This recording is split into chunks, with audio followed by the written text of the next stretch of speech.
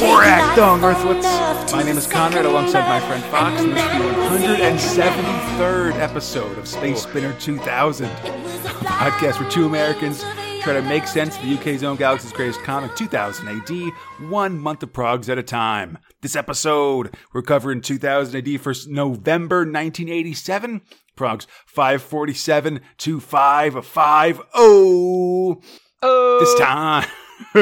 This time, Bad Company gets some new members, Zenith is burning bright, Johnny Alpha is getting rammy, the two Torquemadas meet, and Chopper is headed south of the border. Oh man, it's just such a fucking action filled like month. I love this month, and I love everything inside of it. Nearly, it's like if you took the concept of action and then you like dried it out and ground it up and put it in pills and then sold those pills at your local farmer's market because people are weird. Oh my god, thrill pills, like a placenta of action. Anyway. Oh no! Yeah, it's bad. Listen, you don't want to go to these Los Angeles farmers markets, Fox. They get weird. Oh god! If you want to read along with us, you'll find the comics we're covering today in Judge Dredd: The Complete Case Files 11, Strontium Dog SCHC Files 4, Zenith Phase 1, Nemesis the Warlock Book 2, and the Judge Dredd Magazine 364. So. Sorry, I know that there's usually a comment of me saying like, "Oh my God, it's so many," but I mean, it's just so many. It's a lot. Yeah, and speaking of questionable ways to make a living, Fox, it's Thrill 1, Strontium Dog. It's a living. Oh no! Yes, we're continuing this story. The Rammy script about Alan Grant and John Wagner's Alan Grant, art about Carlos Oscara, letting her about Gordon Robson as Kid Robson. Fox, on the planet Marabellus, Johnny Alpha and Midden-Face McNulty are on trial, and now Johnny Alpha is taking the stand. Law and Order, SD. Dun dun. The bounty hunters plan to take down a whole bunch of fugitives hiding in a non-extradition zone of the planet by holding a giant free-for-all fight, a Rammy, on the big carnival day of the planet. I like that there's just a specific zone for non-extradition, but leaving the non-extradition zone is like bad news. It's not a non-extradition planet, which I just want to point out is a weird problem. Well, I feel like they got to have law and order on the planet itself. Like, you can't really have, like, cops and order if the whole place sort of is lawless and non-extradition based, I guess. I don't know. You know, I don't know how these planets work, man. They could, they do a lot of stuff. That's fair. Yeah. The prosecutor once again calls Johnny and Midden-Face murderers, and Midden-Face objects, saying that the prosecutor's cruising for a bruising, which I thought was pretty, like, I don't know when that term came around, but I thought that was pretty funny in 1987, I guess. I mean, my dad said it, so geez, I'm glad that it's across the ocean also. Listen, across the ocean and time, buddy. Anyway. The Strons decided to blend in by hiring an old ambulance to learn to use as a lockup. They plan on catching most of the... go ahead, sorry. Oh, no, I was just like, devious. Yeah, what would be a vehicle of mercy is now a vehicle of arresting bad dudes. It's pretty dope. Yeah. So they plan on catching most people as they enter the arena. Their first target is Matt Brinks, a bullion heister, possibly named after the armored car service. And a quick headbutt gets him knocked out and put to sleep aboard the ambulance. 200,000 credits right away. I mean, I hope they have a lot of those things in there, as it feels like they need to. Yeah, you gotta be racking them up, just piling them on top of each other, I guess. Well, yeah, I guess it doesn't matter when you're passed out. Yeah. At the fairgrounds, they get rid of some lady looking to get a pot that's stuck off her kid's head. Nope. They just get rid of her. Try soup. And then they spot another target, Big Bad Prue. Oh, and she is big and bad. Yeah, they grab her, says she has a fatal disease, so they separate her from her husband and take her to the ambulance. But aboard there, she recognizes Brinks, and a fight breaks out inside the vehicle. I feel like, to your earlier point, Fox, this Medwagon does feel kind of TARDIS-y. Like, there is a lot of, like, space for these guys to have a knockdown, drag-out fight, like, in the back area of this ambulance. I'm just saying that it's got enough space for this woman to like really wreak havoc, and a tight space like this is not good for her or for Johnny. realistically. No. So, but I mean, the way yeah, this fight pans out is just like leaps and smashes. Yeah, like they got a fair amount of space. So Johnny tries to sock Prue in the gut, but that is not happening. No, that's rock hard. She does not miss a stomach day. She uppercuts him, and Johnny flips her into a bulkhead and finally gets a sleeping mask on her. Yikes, that was close. I mean, it was an intense fight. It's pretty good. Plus, through this whole time, the ambulance has been like rocking around and stuff, like as her husband stands outside. And so I mean, there would be different questions I'd be asking than, everything's all right, bro. Is she okay? Yeah. Johnny comes out. The operation was a success, but she needs to rest for a few hours. So you just go enjoy the fight. This really, I feel like, I wouldn't feel like she was attacked at this point. It's like, yeah, she just needs some sleep or whatever. It's just this, I mean, you can cut this part out. This feels like a cucking, Whoa. That's I'd like a little bit. Not to invoke the stupidity of internet phrases, but I mean, her husband is very tiny. It seems like whatever. Who's to say? I'm going to flip a coin as to whether to leave this in or not, Fox. Just so you know. But we won't, and you won't know that till September. Oh Woo! God, I feel like it's going to be a surprise I forgot. Indeed. Meanwhile, in the present, the prosecutor calls all this entrapment. Meanwhile, in the story, the Straunts recognize another fugitive, Vince Scully, and his gang. Vince Scully is was like the longtime LA Dodgers announcer, I believe. Oh, okay. But so they're looking. They're all looking real tough, so these dogs have to think smart. Johnny hits one of as the bodyguards separate themselves out to buy popcorn and go to the bathroom. Johnny hits one of the guards with a quick blow to the head as Middenface heads to the toilets to do some dirty work. Which, oh man, this whole thing, it's like, oh, he's got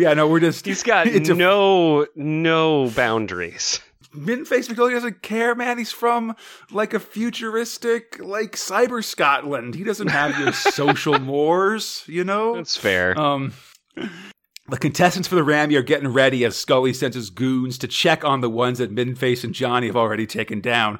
Meanwhile, in the bathroom, Middenface is straight up crawling around on the floor, checking under the stalls for pay dirt. Then, when he sees the guy he's looking for, he climbs over the top of the partition and just like Mario stomps him like a common Goomba. I was gonna say the same thing, but first, smash the competition 100 points.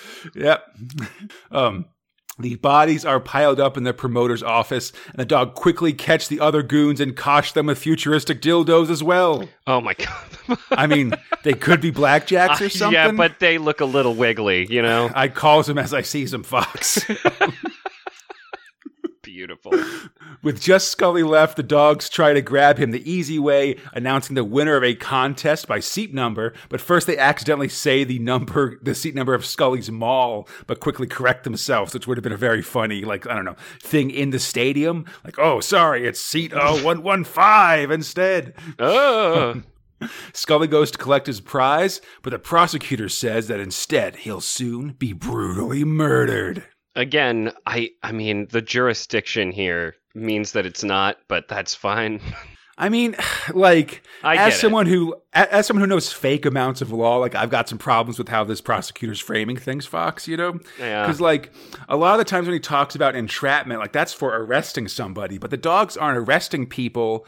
They're bringing them in for, charges they've already been sentenced for and stuff like that. You know what I mean? Verified, it's time to bring them in regardless. Yeah, I mean, I might be confusing... how bounty hunting Old West style works versus modern bounty hunting, where it's mostly taking out people that have taken out bail bonds and then fled those bonds. But still, I don't know. It seems different. The complex nature of bounty hunting is a mystery to man. Yeah, but I don't know. But we talked about entrapment, and for me, to my understanding, entrapment means that you're an officer convincing of the court. someone. Well, no, that you're convincing someone to commit a crime and then arresting them for that crime, right? Yeah. But Big Bad Prue's already done a crime, so they're just grabbing her. It's not really, I don't know. They're trapping her, but it's not entrapment in the way that where Catherine Zeta-Jones and Sean Connery are hanging out or whatever. Anyway. That's That's fantastic. Let my movie reference hang. All right. Scully's brought into a back room. Anyway. Always. And Middenface pulls a gun on him, but Scully pulls a spring loader, which is kind of this Derringer thing, from his sleeve and blasts Middenface, leaving Alpha no choice but to shoot a hole in his gut. Hey, we always give him a chance. Scully dies, saying, "I was protected." And the prosecutor says that Johnny always planned to kill Scully. These words are really setting me up for messing up the words. But the Straunts argue that they'd have killed him right away if that was what they were planning, and he wouldn't have had a chance to shoot Middenface, which seems reasonable, I think. Yeah, of course. I mean, Johnny always gives him a chance. Well, yeah. After that, they roll the... Unless it's time for, revenge. Then there's zero listen... I mean, he gave Max Bubba a chance previously, Yep. Like, Bubba took that chance and killed Wolf with it. So at that point, you're out of chances. That's extremely fair. Yeah. That's what you got. Got some blown off shoulders. So after all this, they roll their bounties to their mobile lockup, and we learn about another aspect of the plan, which the prosecutor says was cheating. Basically, the Rammy begins and a bunch of contestants are brought out, including several members of the Quasimodo gang. Which, man, come on. Come on. Gotta enter in. There's just one wrinkle here. Middenface has entered both him and Johnny into the Rammy as well. Well, hell, he doesn't want to lose that million creds they put up. Yeah, that way they can win it back as well and claim all these bounties. But they're also getting out on stage, and someone's gonna notice them, I feel like. You'd think so. They leave their weapons and disguises behind and run out as... From the pit of hell, the Beastly Boys! Oh. Next time, Whammy Rammy. It's good one. Yeah, this is, it's so funny how much, like, the tone of Strontium Dog can change from story to story, Right? From, dour to fucking, Looney Tunes in some cases. Yeah. Like, this one's just a lot of fun, and it's such a funny, comparison to Rage or something like that. I mean, Rage especially, I guess. Yeah. But even, just sort of two chums hanging out, beating people up is pretty different from even, Bitch or something, where, there's that sexual tension between Johnny and Red, and you just have Reagan in there for, to be a comedic element, I should say. Yeah. I mean, Alpha's kind of in this way defined by his co-pilot, right? Like, when he's alone, he's a lot more stoic these days, as we saw with the Frogettes and stuff like that, right? Like, I definitely, you know what you're in for when Middenface, kind of bursts into the room and it's like, hey, we're going on an adventure. You're like, oh, sweet. Right. Let's have a ruckus. Absolutely. Totally. Yeah, man, these are fun. I like these a lot. Mm-hmm. And speaking of exciting ongoing stories, yes. Thrill 2, Judge Dredd. Fuck yeah, man. Chopper for Oz. Oh, Chopper for Oz, buddy. Script by John Wagner and Alan Grant. Art robots Gary Leach, Will Simpson, and Dave Elliott as Beher Spud. Kay Edwards and Brendan McCarthy and Will Simpson. Lettering robot Tom Frame. Go Chop, don't stop. Escaped sky surfer Chopper waits on the western wall of Mega City 1. He circles, gaining height. Then he makes a break. I love this. These first 2 pages, by the way. The art and the coloring is fucking fantastic. It's just beautiful. The way that he's in a holding pattern above the city and then sort of hiding among the buildings, talking to citizens as they come look out their windows and see him and stuff like that. Yeah, the stark reds and purples. It's just really great. Definitely. He makes his run. The cameras pick him up, and defense lasers traverse and fire. The sky is alight with their beams, and Chopper gets hit in the shoulder. But luckily it's just a burn, I guess. Just a slight burn, I guess. He dives and hides among traffic. And soon he's through the wall, speeding through the ravaged landscape of the cursed earth. The judges send pursuit pods, but don't find anything. Chopper's hiding beneath a rock. Dredd gets the info as he arrests Chopper's buddy Flip from last episode. After an hour of waiting and sandwich eating, Chopper heads out. It's 16,000 Ks to Oz and Super Surf 10. Hope he brought his batteries. Seriously. We'll see. Actually, he probably hasn't. or hasn't brought enough of them. Dredd's walking out a cuffed Flip when a reporter catches up to him. Flip spills that Chopper is headed to Oz to beat Jug McKenzie. Dredd confirms this and says there's no efforts being made to stop Chopper. He'll die in the cursed earth. There's no point spending resources to catch him. I really want to just pin this for a moment and like just say, count how many times he specifically is just like, nah, don't worry about it. I really feel like, he may have been a bit purposeful with his release. I think it's, I think there's some interesting points to be made. I think we should definitely, once we kind of get a sense of this whole story for sure, I think we should, this is definitely a point to come back to. For sure.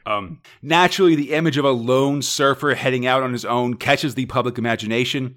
In the air, Chopper's flying high, looking down on mutant settlements from a chilly 10,000 feet up. But he doesn't dare just stop. All over his face. Yeah. The next day, he swaps out a power cell and stops to eat another sandwich when suddenly giant bony hands erupt from the earth and attack him. Terrifying. Real gross. Real scary. Chopper barely escapes with his board and his stuff. He'll have to be more careful about things going forward. Oh, God, he has no idea. Yeah. Soon he's passing Pharaoh's kingdom near Memphis, where Dredd went during the Judge-Child saga. Just a little bit of continuity here. Definitely. And reports of the lone surfer are pouring into the MC1 media. When news that he's reached Memphis comes in, the whole city cheers. Go, Chop! Don't stop! Awesome. Chopper dodges gunfire over the Tulsa Flats as he avoids Texas City. He sleeps floating in the air, safe from danger. Soon, he's over the Rio Grande and into Mech Zone. He's free from the judges for now. Chopper for Oz! Hell yeah, baby. And in comes, I feel like this next prog, I have some mixed feelings about it. However, I will mention the nipples really caught me off guard. Oh, I noticed those too. That was really uncomfortable. Chopper's headed through Mech Zone and passes what he thinks are condors, but are actually mutant Birdman banditos. They've got mustaches, crab claw feet, stereotypical accents, and possibly nipples. I don't know, man. Whatever. It really feels like nips. Like six I do nipples. What I do know, Fox, is they don't need no stinking budgies. Yeah, that's enough. Chopper's under attack and his cord gets cut as Diablo, the biggest of the Birdmen, carries Chopper back to his nest. The baby birds go to eat him when Chopper grabs a giant rib bone and uses it to attack the chicks and then smash Diablo. I mean, there is just such an intense gore scene coming up where it blew my mind that they left it in, and it was awesome. It's always good. It's black and white and not against a human, so you can be pretty gory, as I understand how these comic codes go, basically. Chopper jumps from the nest, regains his board, and blasts straight through one of Diablo's wings, cutting it right off in a massive shower of gore. Now, and Diablo falls to his death, of course, wing lost. Now forewarned, Chopper escapes the attackers, and back in Mega City 1, the judges are getting reports of Chopper's continued travels. Dredd isn't concerned, though, even if Chopper dies and everyone is pissed because of it. Because more of the same for Mega City 1.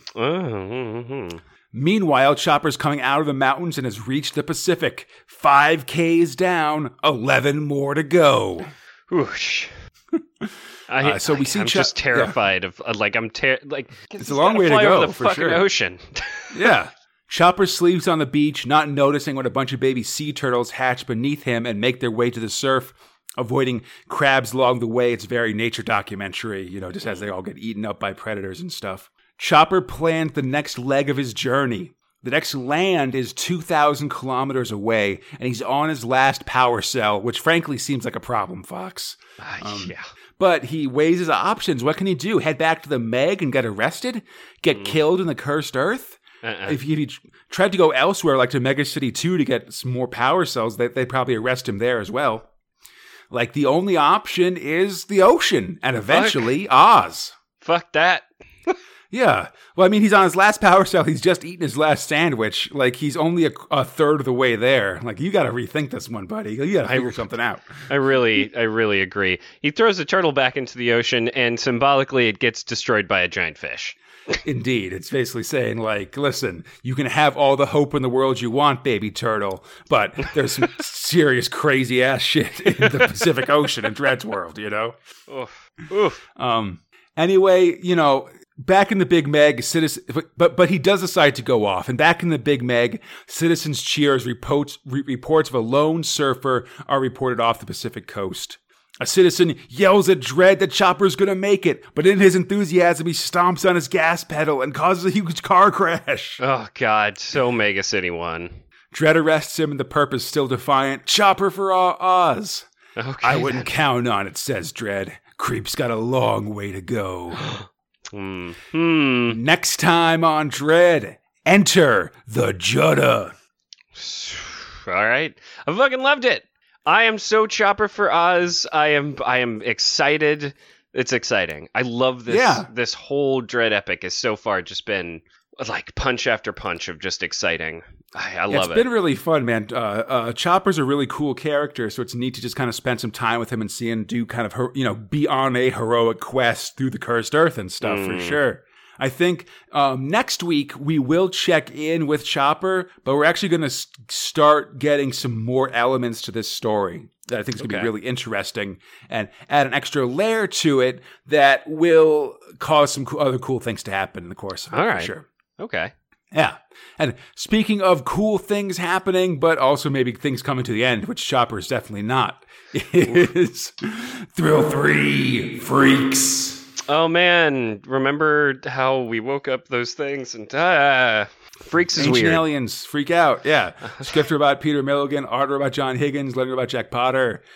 We open with the So What Club, which human Carl Wolf likes to go to. Meanwhile, a million miles and possibly years away on the planet Kakak, Wolf, beautiful alien lady Kilquo, and Mad General Stunnel are confronted by a pair of beings that have warped in. They identify all three's races, as well as that of the dear departed Cuddles that died pulling the lever to summon them last episode. Oh, jeez.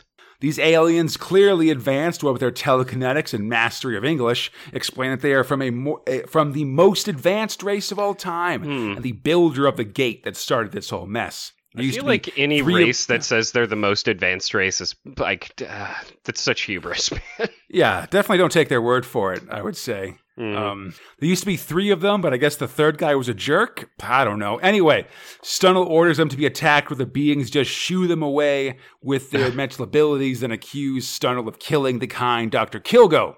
Which, hey. Yeah. This leads to an argument between Stunnel and Wolf about whether the beings are advanced Kakaks or advanced humans, and the beings explain they're all from the same family, but these beings are the ultimate version. Everybody else is just a degenerate freak. Oh, okay. And let's not end this on any other sort of like hate speech rhetoric. Let's also put in some torture, right? Well, I mean, first we learned that Carl has gotten his powers because his mind was suffocated by being too near other humans. You got to be on your own for a long time, then everybody gets sweet abilities. Anyway. Okay. Stunnel's not taking this being a freak stuff very well, but suddenly, as he tries to attack, completely warps out Slain style, which is being done by the beings, and they're getting into a very weird, sadistic mood. So Carl and Kilquo act fast. Yeah, we got to get the frick out. Yeah, they activate the portal and get back on the bus to Earth. Those beings might be advanced, but they're still mean jerks in the end, as all sentient beings are, it would appear. They head back to Earth, messing with the portal coordinates, so it'll take them a long time to find Earth again. Carl's lost his powers, but hey, maybe Kilquo will develop some. Anyhow, Carl does seem to love her, and that's good enough. They walk into the So What Club, and it's silent for a moment. Then the screams begin. Yeah, I mean, he did say it doesn't matter what they think because he's in love. For a reason. We'll see. The end of Freaks. Hey, it ended, and that was it. No, there's a sequel to Freaks. It's called Faces, but that won't come out till October 2004. So don't put it on your list. That's so far from now. It's pretty far, yeah. All right. Meanwhile, Peter Milligan is about to start Bad Company 2 later this episode. Sweet. And Higgins is going to be working on Dread, among other things, going forward. So, we'll see these creators again and again. Yeah, boy. Yeah. And speaking of the never-ending cycle of progs and stories, Fox, we go to Non-Thrills, Covers, and Nerve Center. Man, what? God, there's just... Yeah, we'll get there when we get there. Great covers. Great covers. Yeah, definitely some fun ones here. Prog 547, Shoppers headed out into the cursed earth in its Cliff Robinson cover. In the Nerve Center, Tharg announces the end of Freaks and teases the start of Bad Company 2. Next prog is a picture of Zenith Gronk and Britsit Law, featuring a Judge Jones saying softly, softly, catchy perp, which I believe is a reference both to like British crime TV shows, and I think both these characters were in the Neil Gaiman authored Britsit short story that was in the '88 Dread Annual. So that's sort of, a callback to that as well. This one's drawn by Boo Cook of Devon, who'll go on to do a ton of comic art, including in 2000 AD, starting in Prog 1208. What? Awesome. Yeah.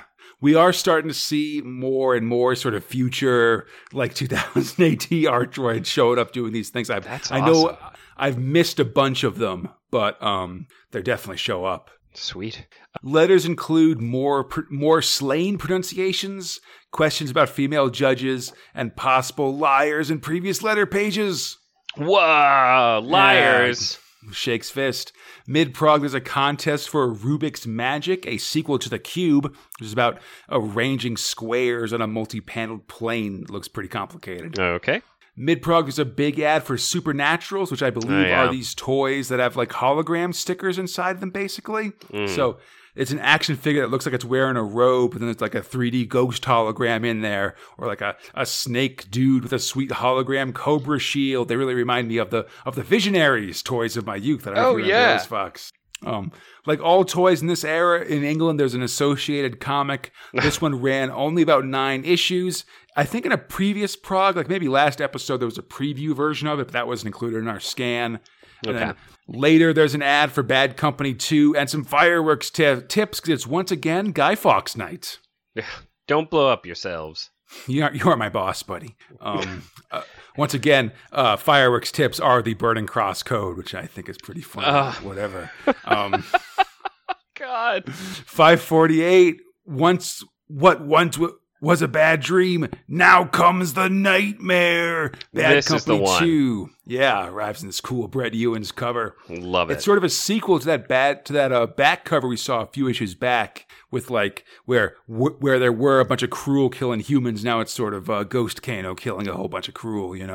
I call it Ninja Gun Assassin Warrior Priest or some shit. Like those hats. It really feels good. Yeah. Mid-prog, there's a big ad for the Fleetway annuals, including the 2000 AD and Dread ones, as well as Eagle, Buster, Oink, Gummy Bears, and Wuzzles. A lot of the toys of Conrad's youth getting annuals here, toys and cartoons. Only a half-size Nerve Center this week, and deep in the prog, we're greeted by a Beetlejuice boss cat. That's so weird. I mean, I will say, this is a little England-Britain thing, because in America they call this guy Top Cat instead of Boss Cat, but otherwise same deal. I always thought like Top Cat and Heathcliff were kind of the discount Garfields of my youth anyway. Yeah, no, that's reasonable. That's a reasonable assumption, yeah. We learn that we're trying to start Bad Company, and we're trying to start Bad Company right. There's a single letter about thrill power overload while drinking tea, so be careful out there. Yeah, yeah, sure. In Prog 549, Zenith's in a rough spot, and is covered by old buddy Dave Gibbons. He hasn't been in the prog since Tharg's Head, and then Chrono Cops in a 310 before that. And this is his last work in 2000 AD until 1280, and his last cover until 1387. It's just, Jeez. Old home week. Dave Gibbons coming back. The Nerve Center is after Strontium Dog, and we learn that 2000 AD has cleaned up once again in the Eagle Awards. Ooh. The awards were held on September 5th in the UK Comic Art Convention. Like most years, the awards were split between British and American comics, with 2000 AD winning most of the British categories. including favorite comic character, writer, villain, and comic cover and album. Meanwhile, the American section's full of Watchmen and Dark Knight Returns, with Alan Moore getting Best Writer on both sides of the pond. Yeah, you know. Damn. Big Alan Moore period right now. There are pictures of Judge Hamster and a sleepy rogue Torpor. And letters asking about some inconsistencies with Jupitorian 2000 AD delivery, Tharg's age, and if Stan Lee had ninja training. And listen, man, I know it's 1987, but not everybody that can do martial arts is a ninja. Yeah, come on, get woke. Tharg addresses this, saying that Death Fist trained in China, not Japan, and that Tharg was his Sifu. Ooh, and clever. They knew the word for master. Yeah, you know, you watch enough kung fu movies, you're going to pick that up for sure. Boom. Or no, that is correct. I guess specifically not kung fu movies. Well, I think that's Japanese, but no, man, kung fu. No, kung fu is wushu, Chinese, baby. Right. Boom. Mixing up with karate, I guess. Anyway. Yeah. Prague 550, join us on Mutant Hospital, where Strontium Doc says, "Time for your shots, Mr. Scully." I feel Murder and Mayhem covered by Ascara here. Good times. I feel like that line alone would have been the course for murder. It's time for your shots. That's so good. I didn't mention before, but I love Johnny Alpha's cool disguise shades here. You know, very subtle. In the Nerve Center, Tharg teases some upcoming Zenith content. There's a very cool picture of Judge Steele, complete with sweet gauntlets by Gordon Climes, who's going to go on to do a whole bunch of, or probably maybe even has, but definitely will do a bunch of 2000 AD, like just guest art. And there's Tharg the Yuppie by another future creative droid, Simon Fraser, who will go on to draw Nikolai Dante, which is a story we haven't covered yet that I'm most excited for, I think, coming in 1997. So just 10 Prague years to go, Fox. Oh, God. All right. Letters chastise Shadwell Reese for being a stereotype, which I myself did last time and apologize for. And others identify Universal Soldier as being hugely based on the Donovan song Universal Soldier, which I'm positive I've been chastised for not knowing at the time this episode comes out. I'm positive I've got at least one person has told me about this, and I know now, I didn't know then. What's to be done? The final letter asks why Tharg avoids answering questions, and that question is not answered. Good times. Mid-Prague, there's the start of a new column called Flicks by John Brosnan, who is an Australian who has written non-fiction books about movies and a bunch of sci-fi novels, mostly under pseudonyms. And he'll go on to write Night Zero, the thrill, in about 60 Pragues. And this is a monthly film column, mostly about just whatever is going on with new releases and things like that. Though this time, it's mostly about the concept of a Star Wars sequel trilogy. Like, okay, again, don't hold your breath. Yeah. And also shading the concept of a Highlander sequel and a recommendation for the movie Inner Space with Martin Short and Dennis Quaid. Yeah, okay. Not bad. Yeah, good times. And speaking of traveling through strange spaces, Fox. Oh, ooh. Yeah. Thrill. Oh my God. I lost the voice. This podcast is over. From the top. Thrill 4, Nemesis the Warlock. Nemesis, the long-necked chicken, weird tentacle face. I love this art. It's so bizarre. John Hickleton's gonna freak your ass out, buddy. Well, right? I mean, I and this is casting no shade at previous artists who have tried to take the Kev O'Neill mantle and run with it. This one, I feel like, without copying the style, does good work. I mean, like, it's up there with it. You know what I mean? Body I'm pretty horror happy with and most bizarre. Nemesis orders. Oh, with most Nemesis artists, I gotta say. Although Hinklin's, completely. like, I love how they all have their own distinct flavors. You know, like Talbot kind of comes one way, O'Neill does another, and then Hinkleton's this whole third direction that's just, you know, will so freak you out. It's so good. Scripter by Pat Mills, artwork by John Hinkleton, lettering by Steve Potter. So, Fox Nemesis the Warlock. He's on the hunt for his son Thoth. They missed him killing Robespierre, Peter the Hermit, and even Hitler. The trail is cold, but it only makes sense he'll eventually come here to kill the first Torquemada. So now, Nemesis the Warlock and his human retainer wait. It's tough, though, because they're watching the crimes of Torquemada take place in real time. And Purity Brown's not pleased about it. She weeps to hear their screams. I mean, he's really setting himself up to feel more like a villain often. Like, pretty often. Yeah. I mean, she's almost as angry with Nemesis in action as she is with Torquemada himself. Mm-hmm. This leads to a fight. She attacks Nemesis, or she goes to attack Torquemada, and Nemesis stops her. And in that split second, Torquemada notices them, and Nemesis lets his guard drop and sees them as real. Ooh. Also seeing them in their true forms is Torquemada in the future, and the two Torquemadas at once scream, "It's Beelzebub himself!" Oh, it's nuts. Past Torquemada calls the guards on them. They have to fight their way out. As gross as Nemesis looks here, there are some shots where Purity looks pretty fine, if I can be gross for a moment. Oh, no. I mean, like, murder chick. She is empowered and weirdly, like, BDSM'd for the time. I mean, she's clearly got her own aesthetic that she's into. Definitely. Soon they're away, and they'll need new disguises, and that means Purity needs a new outfit. So they gotta go. Like, does this centerfold, like, I don't know, man. Like, clearly someone's having fun drawing this. Yeah, she just full-on vamps here in a way that I think Torquemada will do later when he's chained to the chair and stuff like that. You know? I mean, no one escapes the sort of depths of Hickleton's just obsession.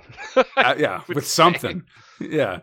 Anyhow, she needs new outfits. They got to go to Gonzalo de Goa, supplier of codpieces to the Dons. If you see El Cid, tell him, woo, codpiece time.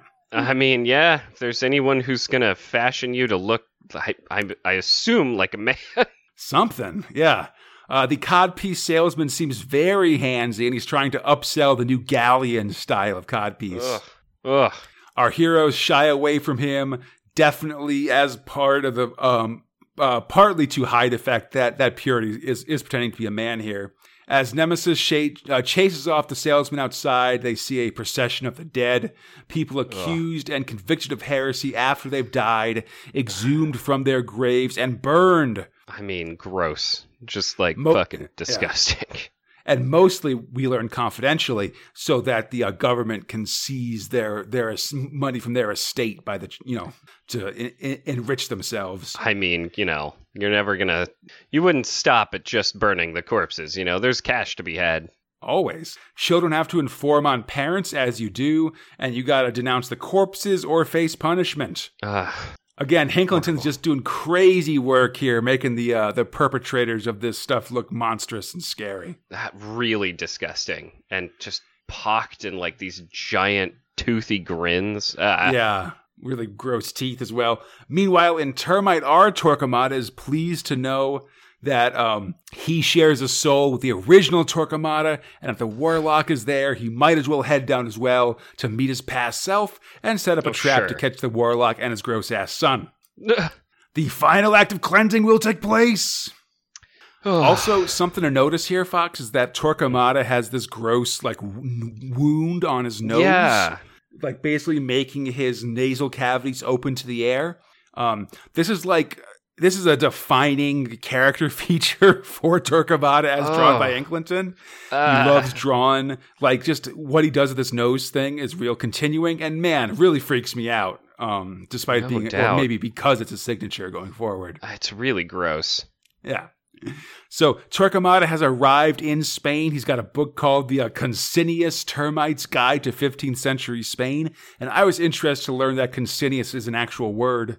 It means like to be neat or pure, basically, which I think is an interesting term. Like if I was writing science fiction, I'd use that as just the term of like when you go back in time to like dress correctly and fit in that time period. That's not really what he does. Anyway, he leaves his vehicle, the Auto da Fe, and troops behind and heads into Toledo on his own. None of this was a good idea.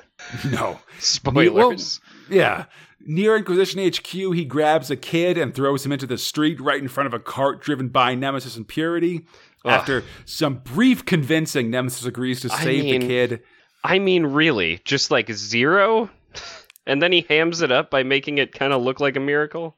Yeah, he levitates the cart and horse over them. And again, I can't stop talking about Hinkleton's art in this story. The way he draws this horse especially is like a beast out of nightmare. It's pretty cool. Everything's horrific. Definitely. Torquemada's not impressed by all this, and he kicks his way through various crippled children and arrives at the Casa Santa, the HQ of the Inquisition. And his neck just looking disgusting. Yeah, he asks to see Torquemada and says, he is Torquemada! And his neck just turns in like a full curve, which is real crazy. Never meet your heroes, kids. No. Our Torquemada is brought into a hearing room in front of a bunch of priests, and at this point, we get Torquemada's history, like Inquisition lessons, begins. They make him wait as Torquemada finishes his paperwork, then listens kindly as Torquemada II begins to explain that he's Torquemada from the future to stop a plot against the two of them. Sure. Torquemada, or Tucumada, as I've been calling him, is recapping the plot of the comics to the Inquisition, along with various science facts, including the Earth's roundness, and that he himself is a god, the force of order against Nemesis' chaos, force made flesh. I mean, obviously, this will work on people who are anti-heretical. Indeed.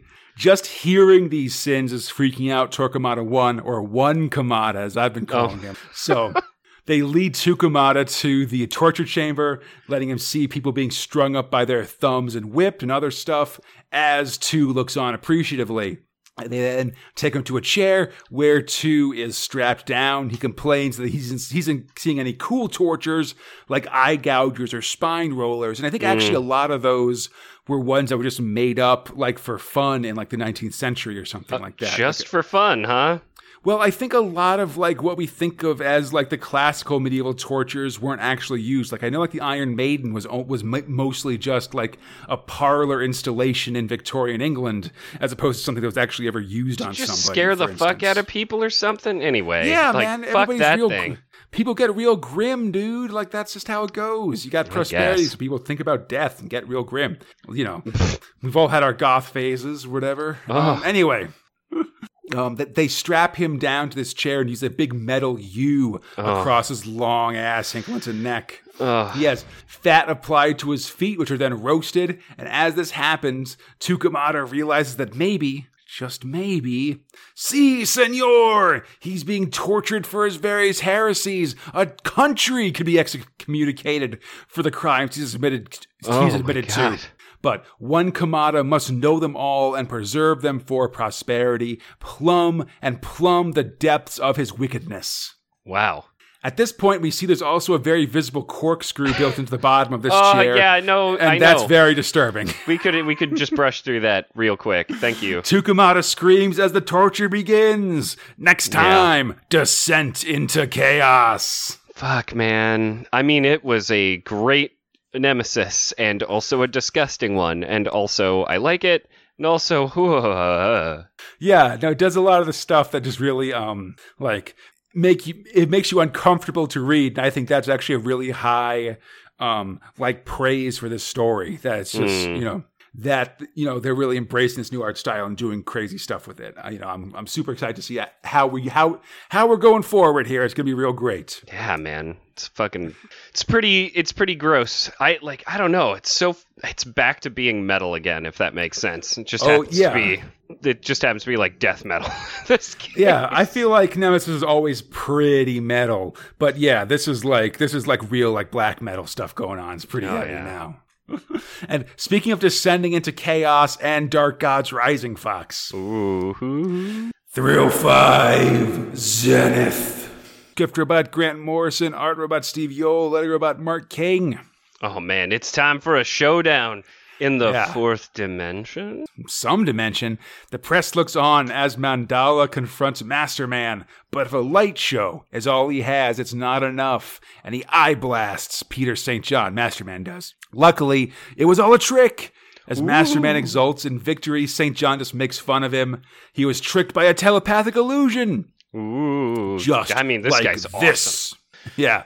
Suddenly, Masterman's in a world of saber-toothed tigers and stuff.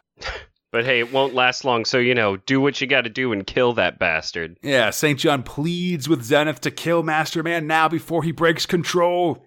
But it's too late. Master Man is free. But not too late enough for a punch through the chest. Oh my god. Yeah, time's also up as Zenith squares up and punches a hole right in Master Man's chest. He's dead. That'll do it.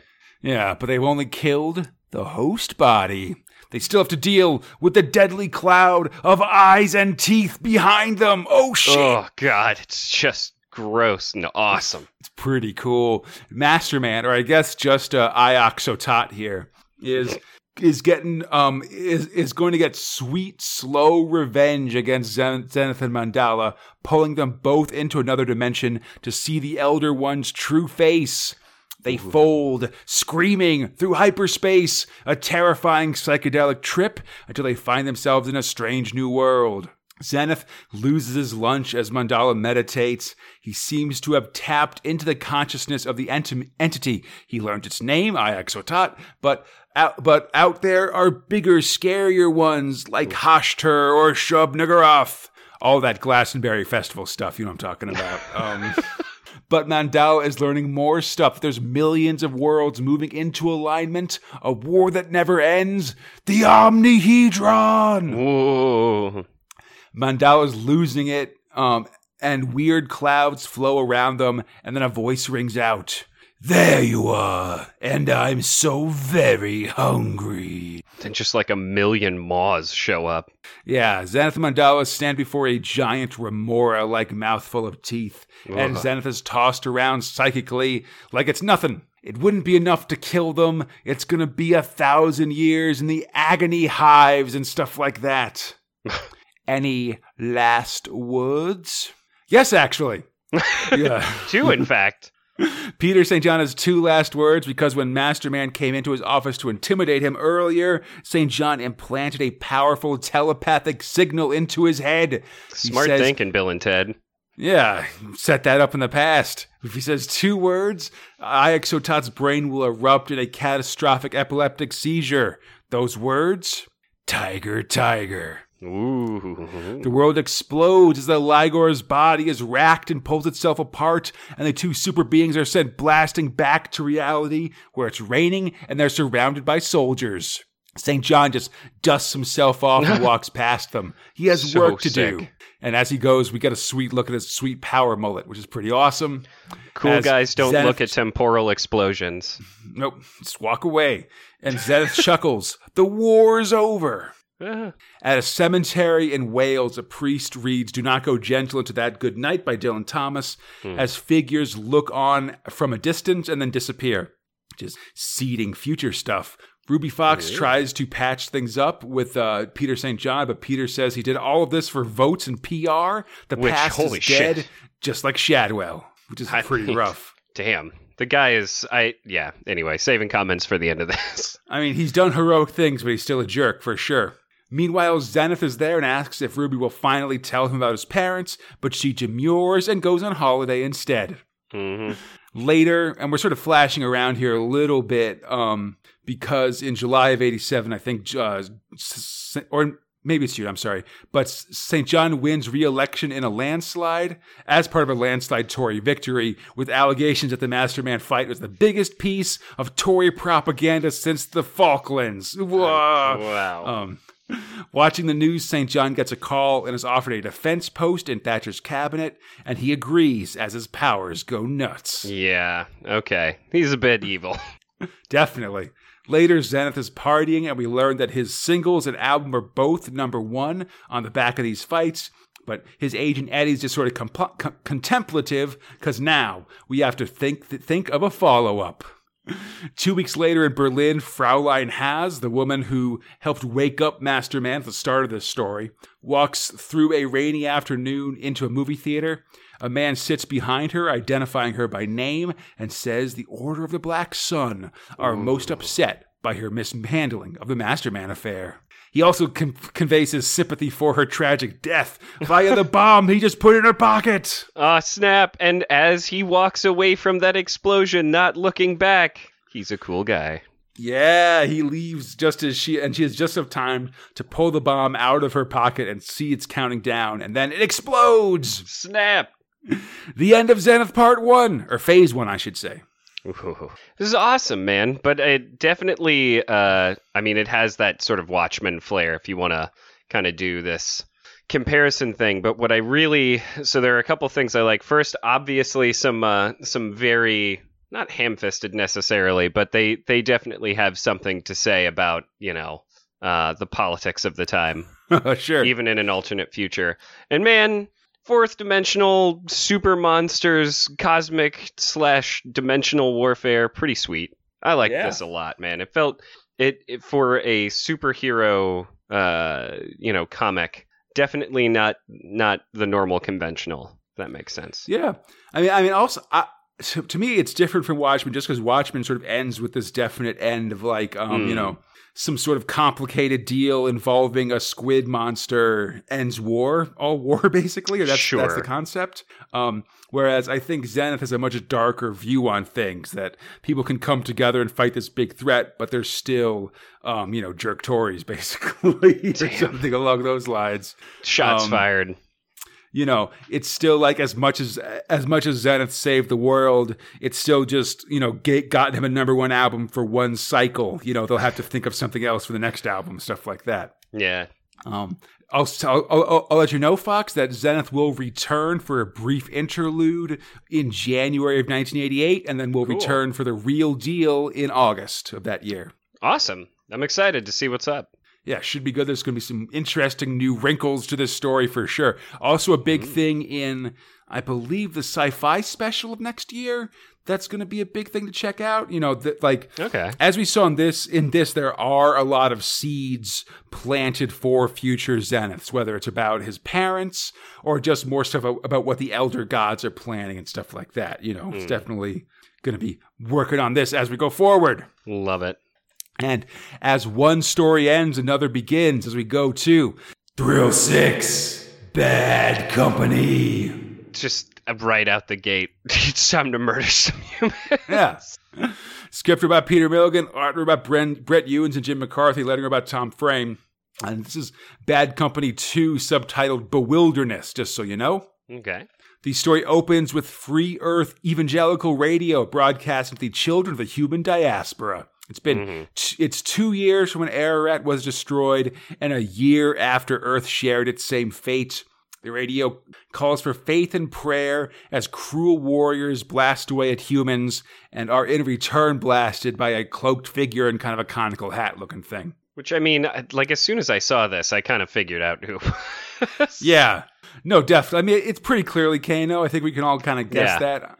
I'm trying not to say that off right now. As I can. Yeah. Meanwhile, Danny Franks, Mac, and Mad Tommy are arriving on a new planet as Tommy waxes philosophical about the souls of planets, because I guess Mad Tommy is better, but he's still pretty mad, to be quite honest. I will say, Fox, something I learned after we did our Bad Company coverage is that the name Danny Franks. Okay. Think about a female name, a female with a similar with a rhyming first name and a similar last name who also had a diary. Okay, I get you. All right. Anne Frank, buddy. Think about it. Okay. Also, a lot of the close-ups, especially in Bad Company 1, were sort of like these close-ups of either Brett Ewins' friends or like jazz legends and stuff like that, which is also kind of interesting. I wish I'd known that at the time. I sort of learned about it after we recorded what we said, and I'm like, oh man, got to go back to this.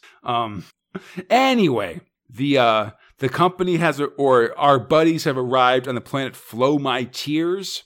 Apparently, all the Earth colony planets have these weird names. This one a reference to a Thomas Pynchon book.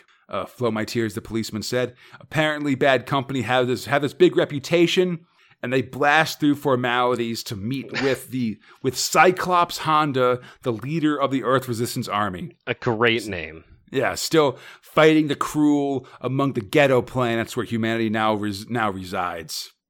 Honda wants Franks to reform Bad Company and destroy a strange beast that's wandering the stars, killing humans and cruel indiscriminately, then start working as a badass military group like Bad Company of old, operating behind enemy lines, blowing shit up. Sure, but not before I tell you that everything's fucked. Yeah, Danny basically says all this is useless no matter what they do. Humanity has like maybe 1 or 2 generations left until they all just die out. But he'll still fight, he guesses. Yeah. I mean, we got to move this plot along, right? Yeah, I mean, at this point, fighting's all he knows, and he might as well just kill some guys in the name of vengeance. Yeah, sure. Feels good. Yeah. Meanwhile, this mysterious figure comes to, looks at the bodies of those they've killed, seems confused by this. They head out accompanied by a strange naked pixie thing that the figure talks to, but it doesn't respond. Meanwhile, Cyclops is telling them that the beast was last spotted on Give Me Strength, and they should start there first. But before they do that, they've got a new squad member, a Protoid, this big fat alien monster with a symbiotic spacecraft capable of avoiding cruel detection. Seems very, very useful. Indeed. The Protoid can also change shape, and in fact, this whole time they've been talking to the Protoid and not the real Major Honda. Whoa! We join Danny's new diary as he tries to quote Churchill, but has forgotten the name. Meanwhile, Danny's a real jerk to squadmate Mac as they head out to get their new member, Derancine, one of the elite. Yeah, like there's going to be a lot of piling on of Mac, I should say, through the course of it's book very 2, bizarre. which I don't really like that much, I must say. Excuse me. They find Derancine in a Kano cult club, a bar where 3Ks, not cool. And it's a bar where everybody cosplays as Kano. I mean, if that's what you're into, And like all group of cosplayers, their costumes vary wildly in terms of quality. Just FYI. Meanwhile, a figure approaches the Give Me Strength spacecraft pound, where a functionary is denying a man the use of his own ship. Suddenly, a shadow falls over him, and his eyes bug out. The functionary is then explaining himself to a cool boss lady with a shaved head and a forehead tattoo. He allowed the ship to be stolen because the guy who stole it was Kano, man. Dude, I'm not going to say no to that guy. He kills things. The lady is unimpressed, and the functionary is docked 1 limb as punishment. Oh, fuck. Meanwhile, a ship lands on an ice planet full of Cruel, and a figure steps out of the ship with a rifle. At the Kano Club, the company reflects that Kano would have hated this place, and Danny, has a big Danny Franks moment about the nature of messiahs and the concept of waiting for them to come and stuff. When, finally, they spot their new member, Derancine. I like this guy, to be clear. Yeah, he's a slim cyber dude with an eye panel and forehead bolts, and when some Kanos hassle him for being an elite, he shoots them with a dart gun in his tongue. Like, what? But all right, Another guy scratches him across the face and then dies instantly because his blood is poisonous. Yeah, man, it can kill anybody except him. Definitely. Pretty great. Yeah. Danny tries to recruit him, and Derancine refuses until the Protoid reveals himself, and then he agrees on the condition that at the end of the mission, he can kill the alien. I mean, you'd have to try. But yeah, everybody seems amicable to this request. Yeah, Mac isn't stoked by the new members of the team, as Mad Tommy just shoots the place up looking for a drink. Meanwhile, the figure, now again clearly Kano, is coming out of a delirious haze, standing in front of a pile of dead Cruel. Which, hey, that's what he does best. Definitely. He feels that he's changing, becoming less human, and that somehow the Cruel are changing as well. He worries that his madness is leaking out, infecting everything. So we then cut to the story of Bad Company, a once upon a time tale, how it was once led by a man who had everything taken from him but his hatred, and now he's probably dead, insane, or both. Oof. On dead a human colony. Yeah, dead and insane. That's the worst combination. On a human colony on the same planet, Kano runs in, and as the locals grab their guns, he's upon them, blasting away as that same storyteller talks about the founding of the new Bad Company, and the team heads to their ship, and Derancine and the Protoid bicker. Pushed to violence, Derancine rips his own arm off from his shoulder, and then he uses it like a rifle until Danny tells him to chill out. He's got an arm gun! Ugh, God, but it's coming out from, the shoulder, you know? from the stump of his arm. Yeah. Listen, Fox, I've heard about small arms, but this is ridiculous. Oh! The right to bear arms. No! Oh. Meanwhile, Kano is coming to, realizing once more what he's done. He decides to try to go into the wilderness to hide from both people and Cruel. He must lose himself in his own bewilderness. Oh, they said the name of the thing. Ladies and gentlemen, we have a title. Now the team is headed to the planet Misery, which has 3 E's and 2 R's. I'm not sure how to pronounce it. Sure. To recruit a new dude with a tall haircut and a shirt that says pain. And man, does he really live that pain lifestyle. Definitely. He's called Rackman, and we get a chance to see the company fight, and they do look pretty cool, killing the hell out of a bunch of Cruel. Hell yeah, man. Once things die down, we get Rackman's story. He was captured and sent to a Cruel pleasure camp, where, of course, they mostly get their pleasure by torturing people. Sure. Seems to be their just only pastime, so... It's true. He survived because he learned to like pain, to chase it. He still does, even after escaping. And he keeps with him a Wheel of Fortune, which was used for a deadly game of Cruel Roulette. It's a wheel full of spikes, like maybe large coin-sized. Half of them are full of deadly poison, or one side's deadly poison, the other half is not. He still uses it every day. He's used it every day for the last 2 months just to test his, metal or something. Yeah, I guess. It's just a 50-50 chance, resets every day. Yeah, and before he'll join Bad Company, he requires Danny to take a prick as well. Seems to be completely unaffected.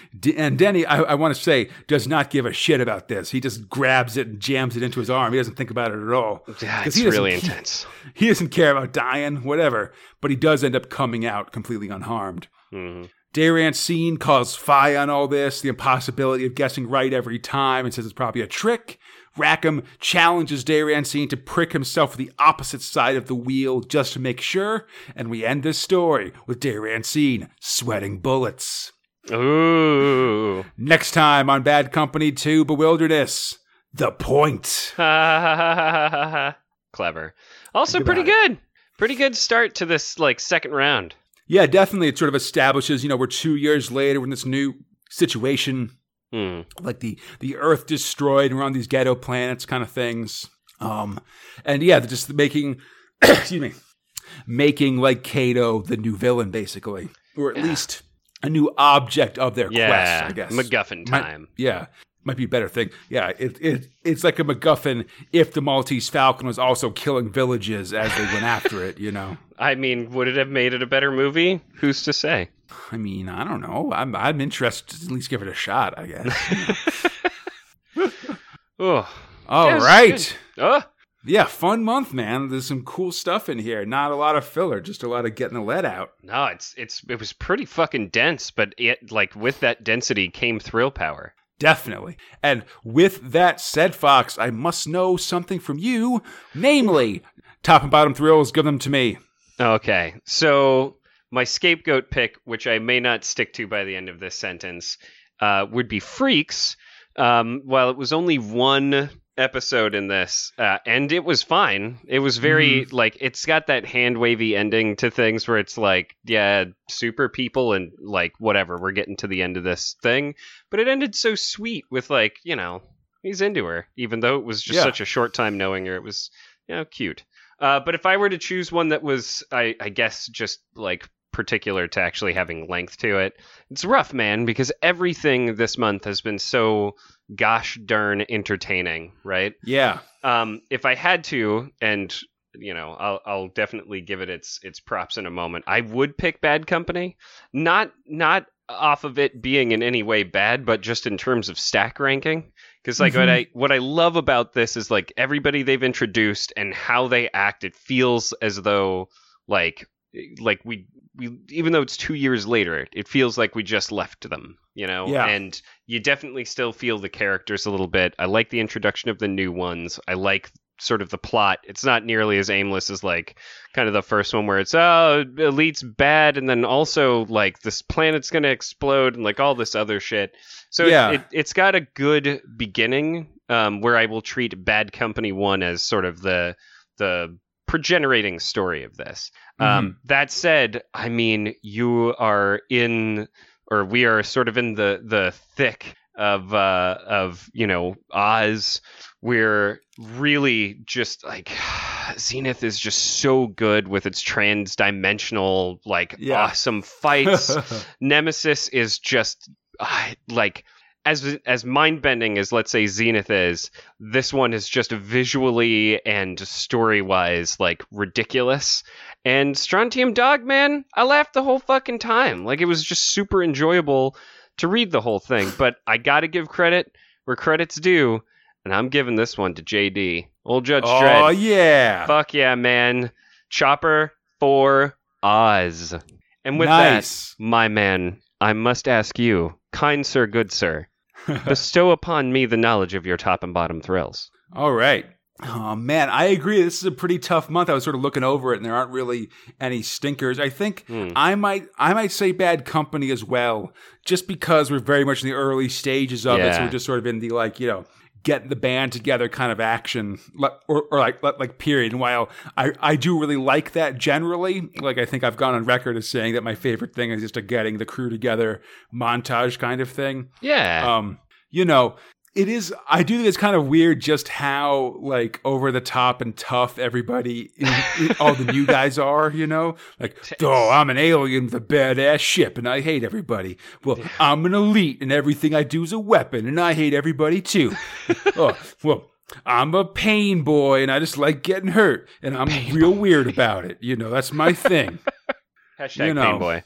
Yeah. I don't know. It's like, it feels like it is trying a little hard to have kind of cool dudes be added to the team. Yeah, you know, I feel you on that. Is fine. Like, I certainly don't want to, like, be down on that. Like, yeah, add cool people to the team, man. I'm whatever. Sure. But in a situation where we are full of these really awesome stories, I do got to find something, and that's enough to hang my hat on. You know, it's a very small hook, but my bottom thrill hat is also quite small.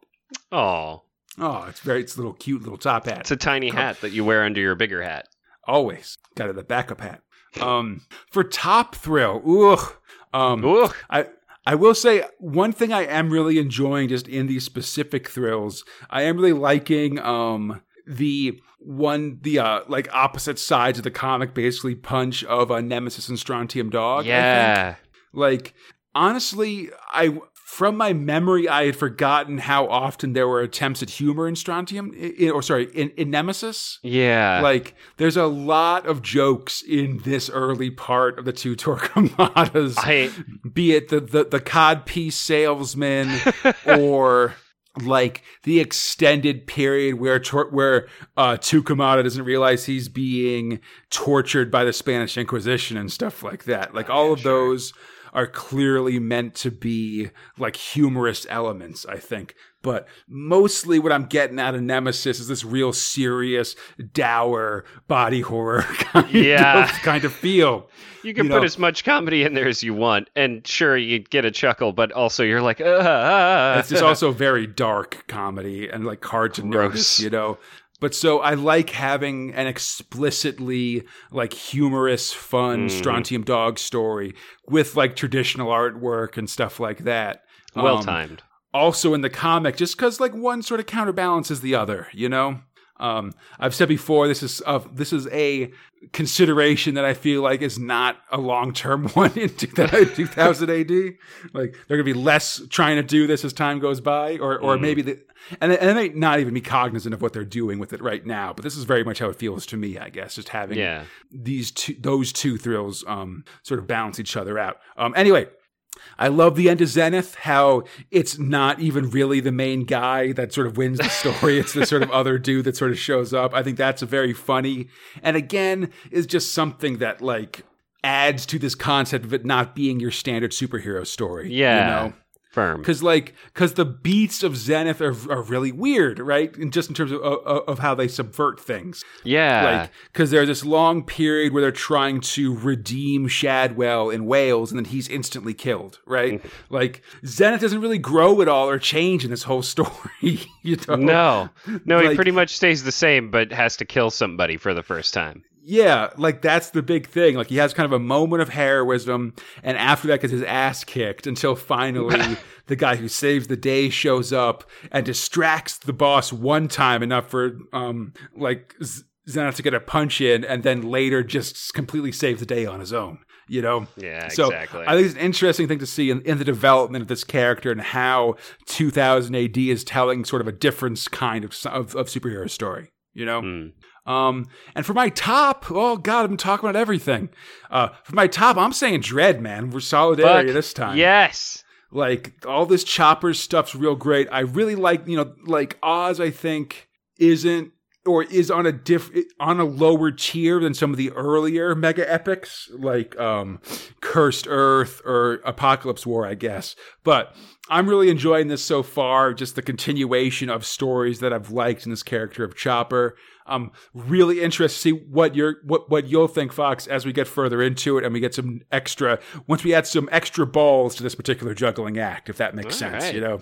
Okay. Like right now we got Chopper and Dredd, but we're about to get some extra stuff, and I think that's going to really add some new dimensions to this story. And man, I'm excited. Really awesome. Yeah. It's going to be fuck yeah. Real great. I'm looking forward to it.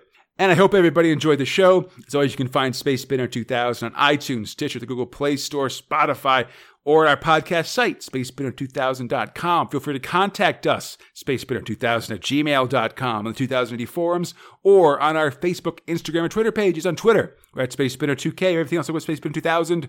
We should be there, my friend. Yeah. And come back next time as we're nearing the end of 1987. Ooh. Bad Company will be finally fully staffed and on the trail. Bradley's up to no good. Nemesis and Thought reunite. The Rami concludes, and the judges will meet the Judda as Chopper heads out to sea.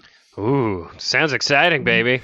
Yeah. Also, I should say we just finished November. We're getting pretty close to the end of 1987. So if you, the listener, have picks for the 1987 Spinnies, now is the time to start sending them in. We're looking for best art, writing, overall thrill, and favorite month of progs in 1987. Let us know who you think should win the Golden Frisbees.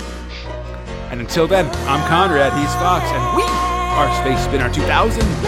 Sunday.